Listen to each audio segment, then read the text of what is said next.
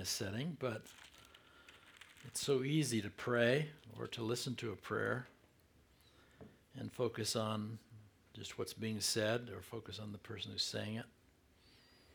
So would you just take a moment and just the best that you know how, just focus on him. Make eye contact with him, so to speak. Lord, this morning, it's humbling for us to think about the fact that we get to talk to the Lord Almighty, Yahweh. This morning, Father, we say to you, we welcome your working in our midst today, each of us individually and us corporately. So we invite you to speak to us, share your heart with us, and help us understand, as only you can help us understand, exactly what you want us to hear today. In Jesus' name we pray. Amen. Amen. Go ahead and be seated if you would, please.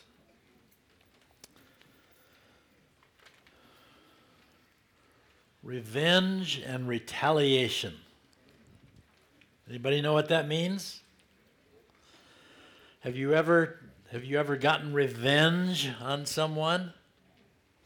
Or tried to? Yeah, the rest of you are just not telling the truth. As most of you know, when I was a young buck, back in the dark ages, I took over a grocery store, and I was 30 years old, full of myself, aggressive, and was ready to really set the world on fire. So I got very aggressive about my pricing. And I wanted to compete. People were driving 13 miles to the next town to shop in a much larger store.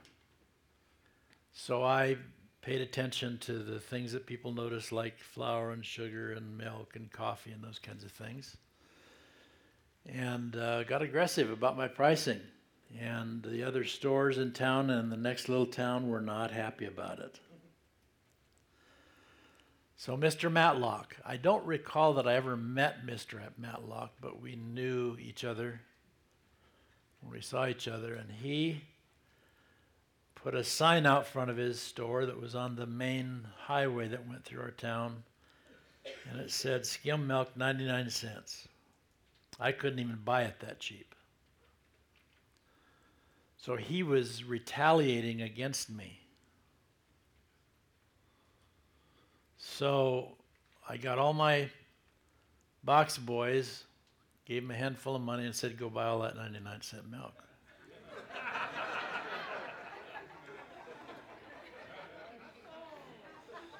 And then I sold it for $1.09. The guy in the next town didn't do anything overtly, but he was pretty upset with me, so I went to see him one day and said, I just thought I'd sit down and talk to you and get to meet you. We serve the same area. And, oh gosh, he was mad. He was not gracious to me at all. You hit me, I'll hit you back. Only I'll hit you back harder. That's kind of our motto, isn't it? So I want to read Matthew chapter 5. This is one of the most difficult passages in the Bible. Loving your enemies may be the most difficult, but this one is right up there with it.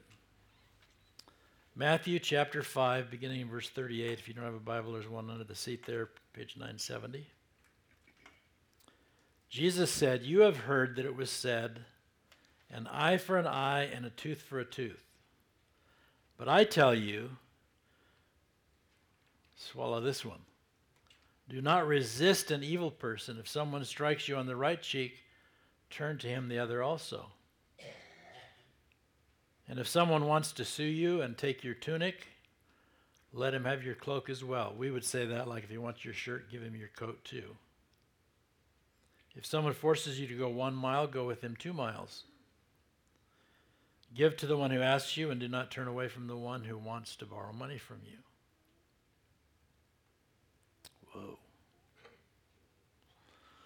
Jesus was pretty radical, wasn't he?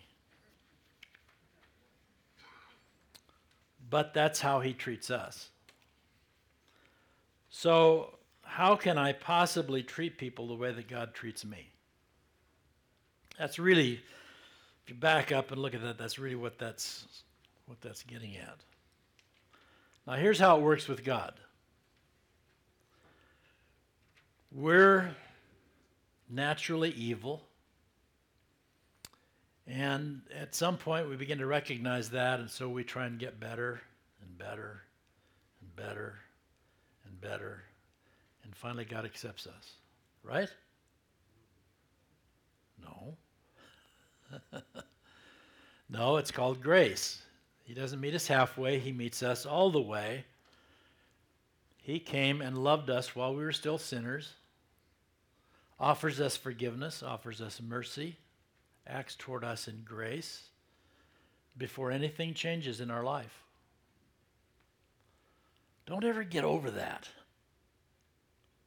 That's how God treats us.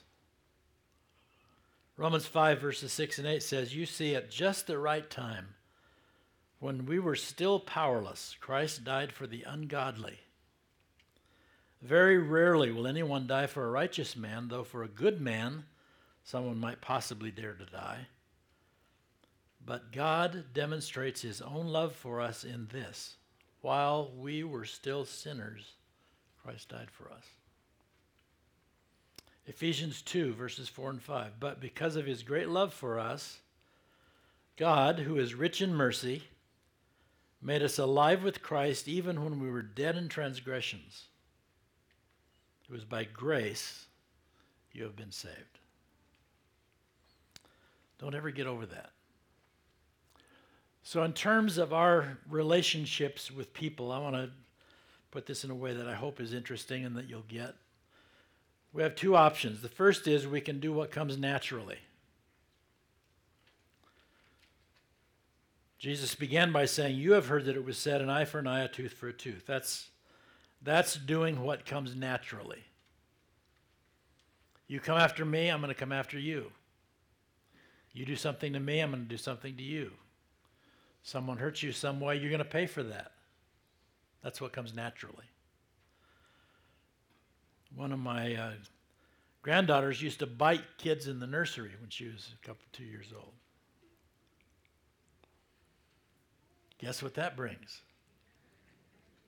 Maybe she was biting in response. I don't know. She did it first or second. A junior high boy is going to take a punch, right? No. A junior high boy is going to punch back. That's what comes naturally.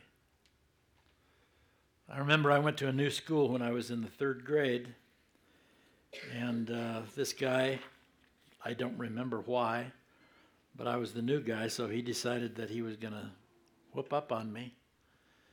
And I was on the way home from school, and we got in a fight and rolled around in the grass, and he knew all the kids, so there were probably about 10 kids around cheering him on. And I got home and told my brother what happened. He says, "Let's go find him." Right?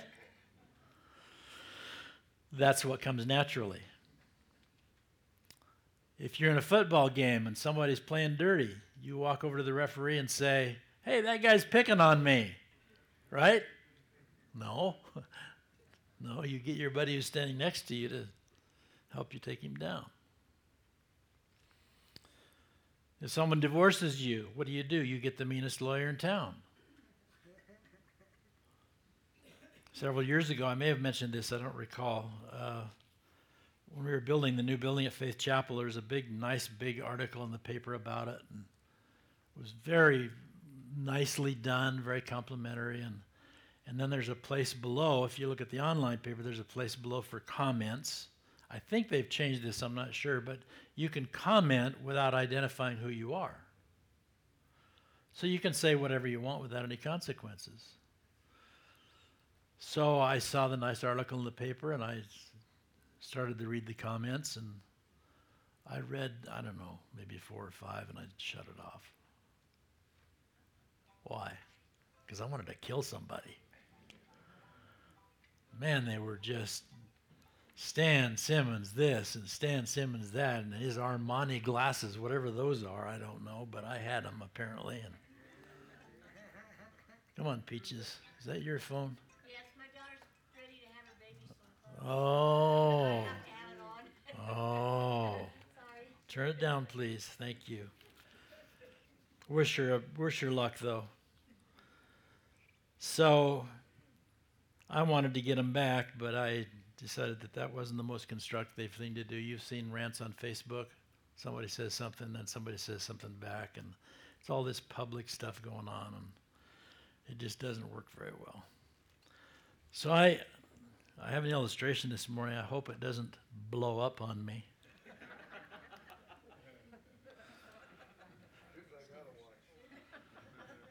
I need your help.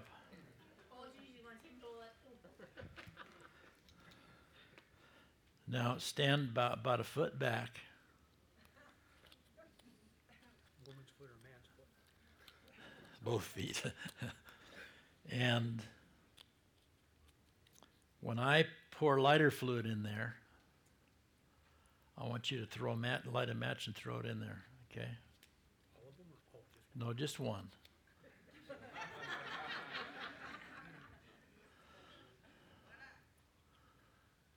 Okay.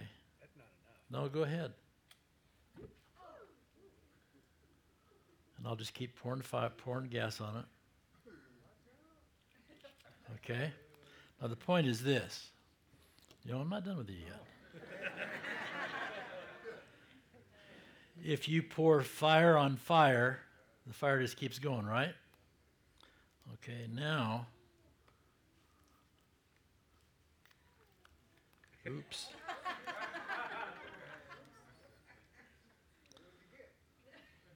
Okay, go ahead.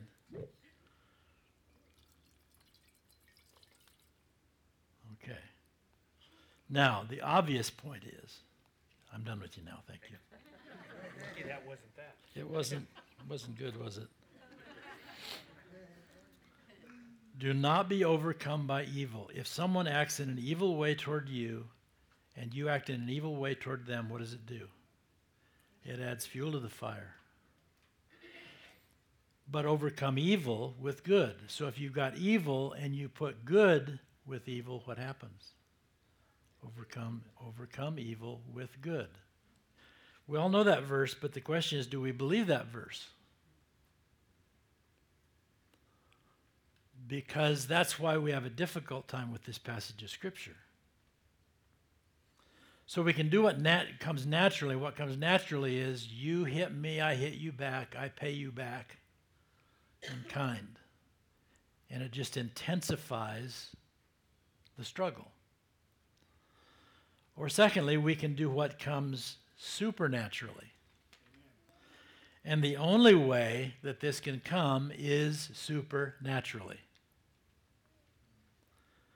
Jesus finishes that statement and says, "But I tell you, do not resist an evil person. If someone strikes you on the right cheek, turn to him the other also." That's not natural. And if someone wants to sue you and take your tunic, let him have your cloak as well. That's not natural. If someone forces you to go 1 mile, go with him 2 miles. Give to the one who asks you, and do not turn away from you the one who wants to borrow from you. That's not natural. So Jesus gives us an alternative to revenge. Am I willing to be embarrassed or inconvenienced in the hope that another person may be influenced to follow Jesus? Now, please just let that statement just sink into your core. Why would I respond good for evil? Because I care more about that person's eternal life than I care about my pride and inconvenience. Why do we hit back? Usually it's pride. And it comes from the old nature.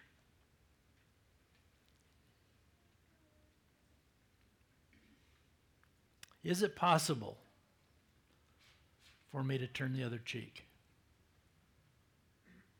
Is it possible for me to give my coat in addition to my shirt? Is it possible to go the extra mile?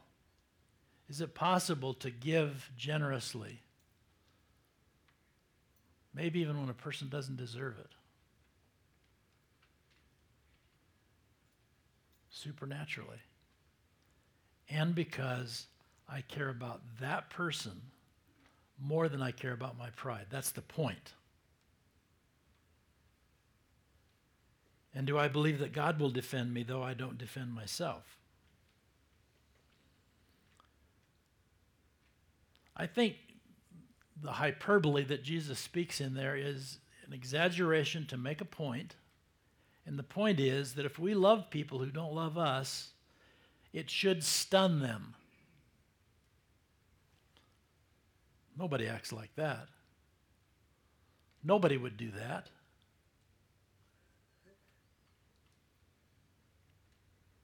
And possibly soften their heart. If you haven't seen the movie Les Miserables, I encourage you to see it. It's one of the greatest examples that I know of. Who is the strongest? The tough guy who is determined to win? Or the person who decides not to react? Which takes the most strength?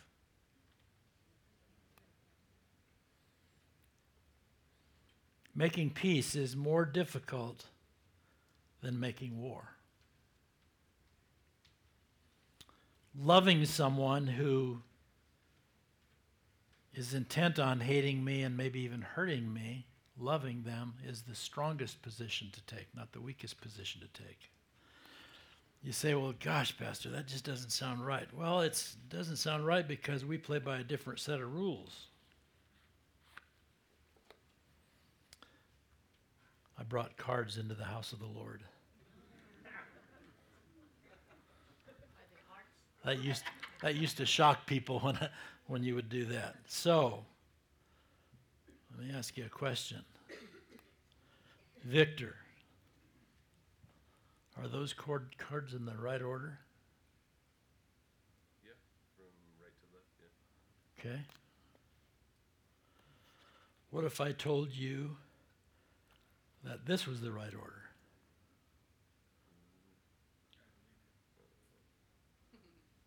Depends on which game you're playing. Yeah, yeah. See, in Pinochle, the 10 is bigger than the king. Most card games, the 10 isn't bigger than the king.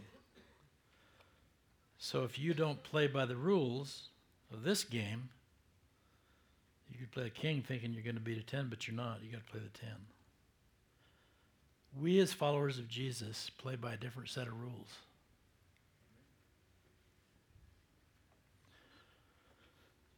It might seem like at times we're losing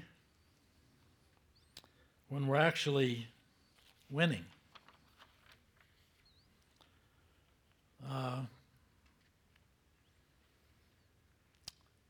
Again, I want to reinforce that statement I just read a moment ago. The highest goal of my life, the purpose of my life, is to follow Jesus and influence others to follow him.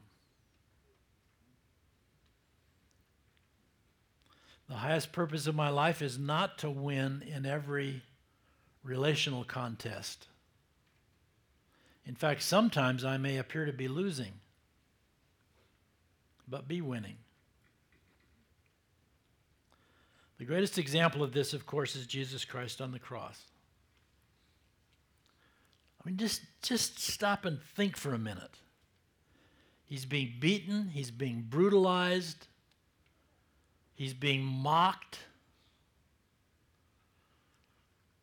I know what I would have been tempted to do. Do you know who I am? I can snuff you in a heartbeat. And he could have. Why didn't he? Because he was concerned about the souls of those that were tormenting him and those for every generation beyond. He was paying the price. He appeared to be losing for their sake so that they could be saved. He had a higher purpose in mind. Therefore, if anyone is in Christ, he is a new creation. My friend Rob Griggs has this on his license plate. He's a new creation. The old is gone and the new has come. All this from God, who reconciled us to himself through Christ and gave us the ministry of reconciliation.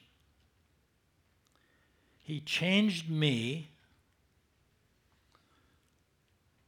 The old is gone.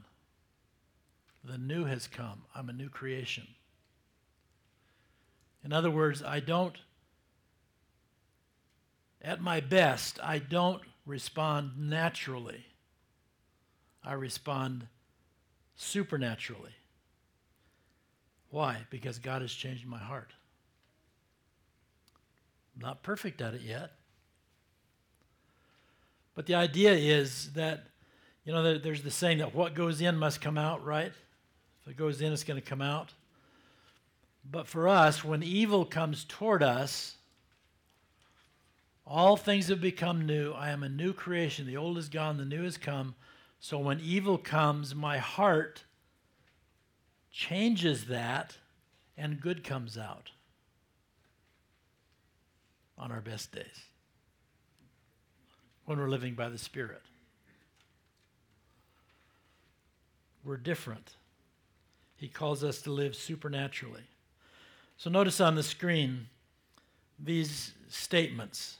Turn the other cheek. If they take your shirt, give them your coat. Go the extra mile. Give to the one who asks.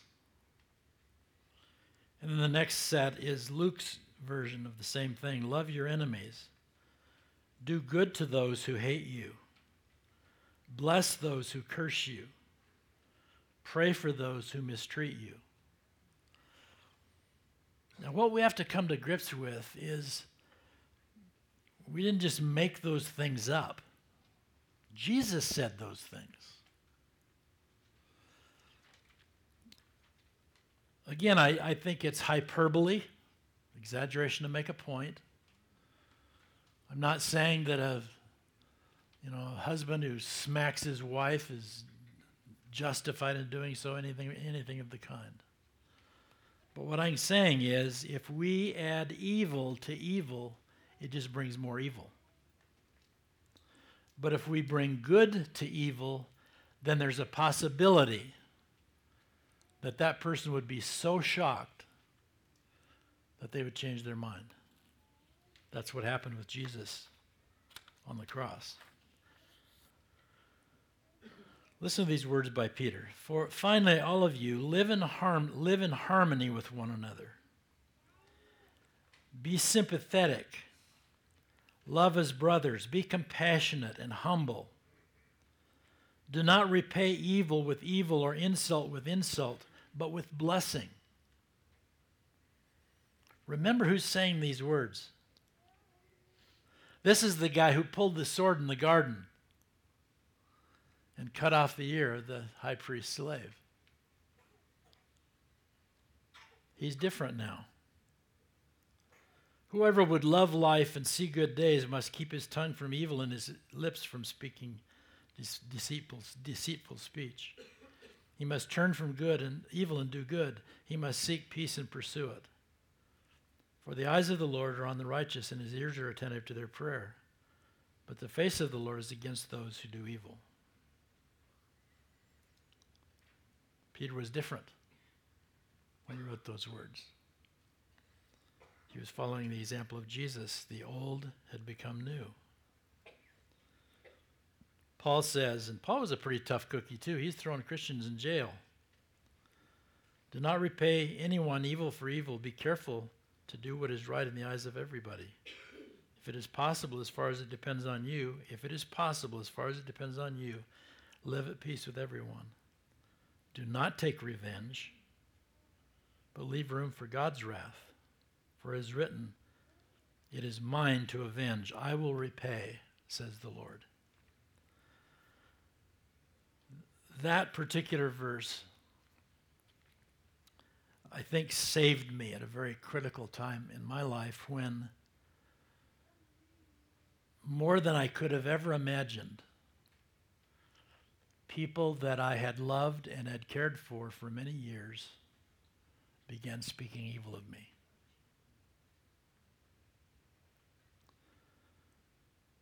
One person in particular was on a campaign. And I would receive emails and somebody would see something on Facebook and they would say, "Tell me it isn't so." And the only response I gave was, "It isn't so." I'm not saying that to applaud myself. I'm saying that I've experienced this.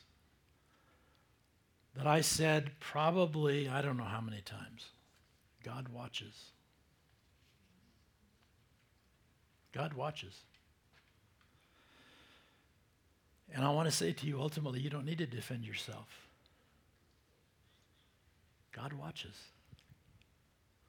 Well, Pastor, it doesn't seem like it's looking really good right now. I know the feeling.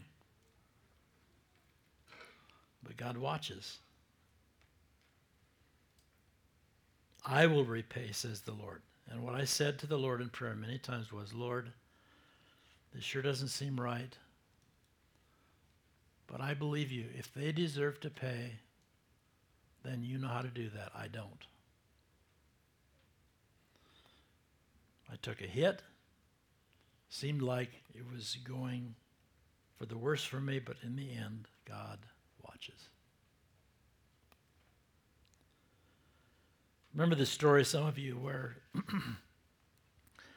I was in trouble for something I didn't do, and my dad went to the judge's office with me. If I would have only gone on my own, I know what the outcome would have been. The judge would not have believed me. But my dad went with me and pled my case, and the judge dropped the case. Our Father. It's not that we say, because I went through this, "God, get them. Get them, Lord." No, it's, "Lord, if they deserve to pay," I acknowledge my wrongdoing, and if they deserve to pay, I know that you're able to do that. But that's not my place. It's a change of heart. It's a change of saving your pride, inconvenience, for the sake of another person's soul. I don't want evil for that other person. I want good for that person. It's a test, isn't it? It's a real test. So who are you going to let fight for? Are you going to fight for yourself?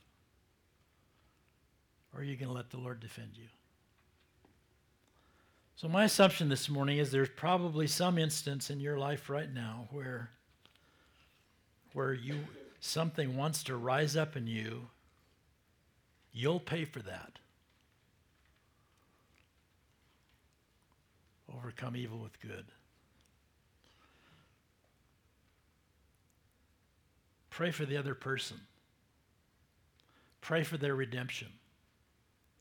Pray that they would see the truth. Pray that you would see where you are wrong. And pray that God would defend you if you need to be defended.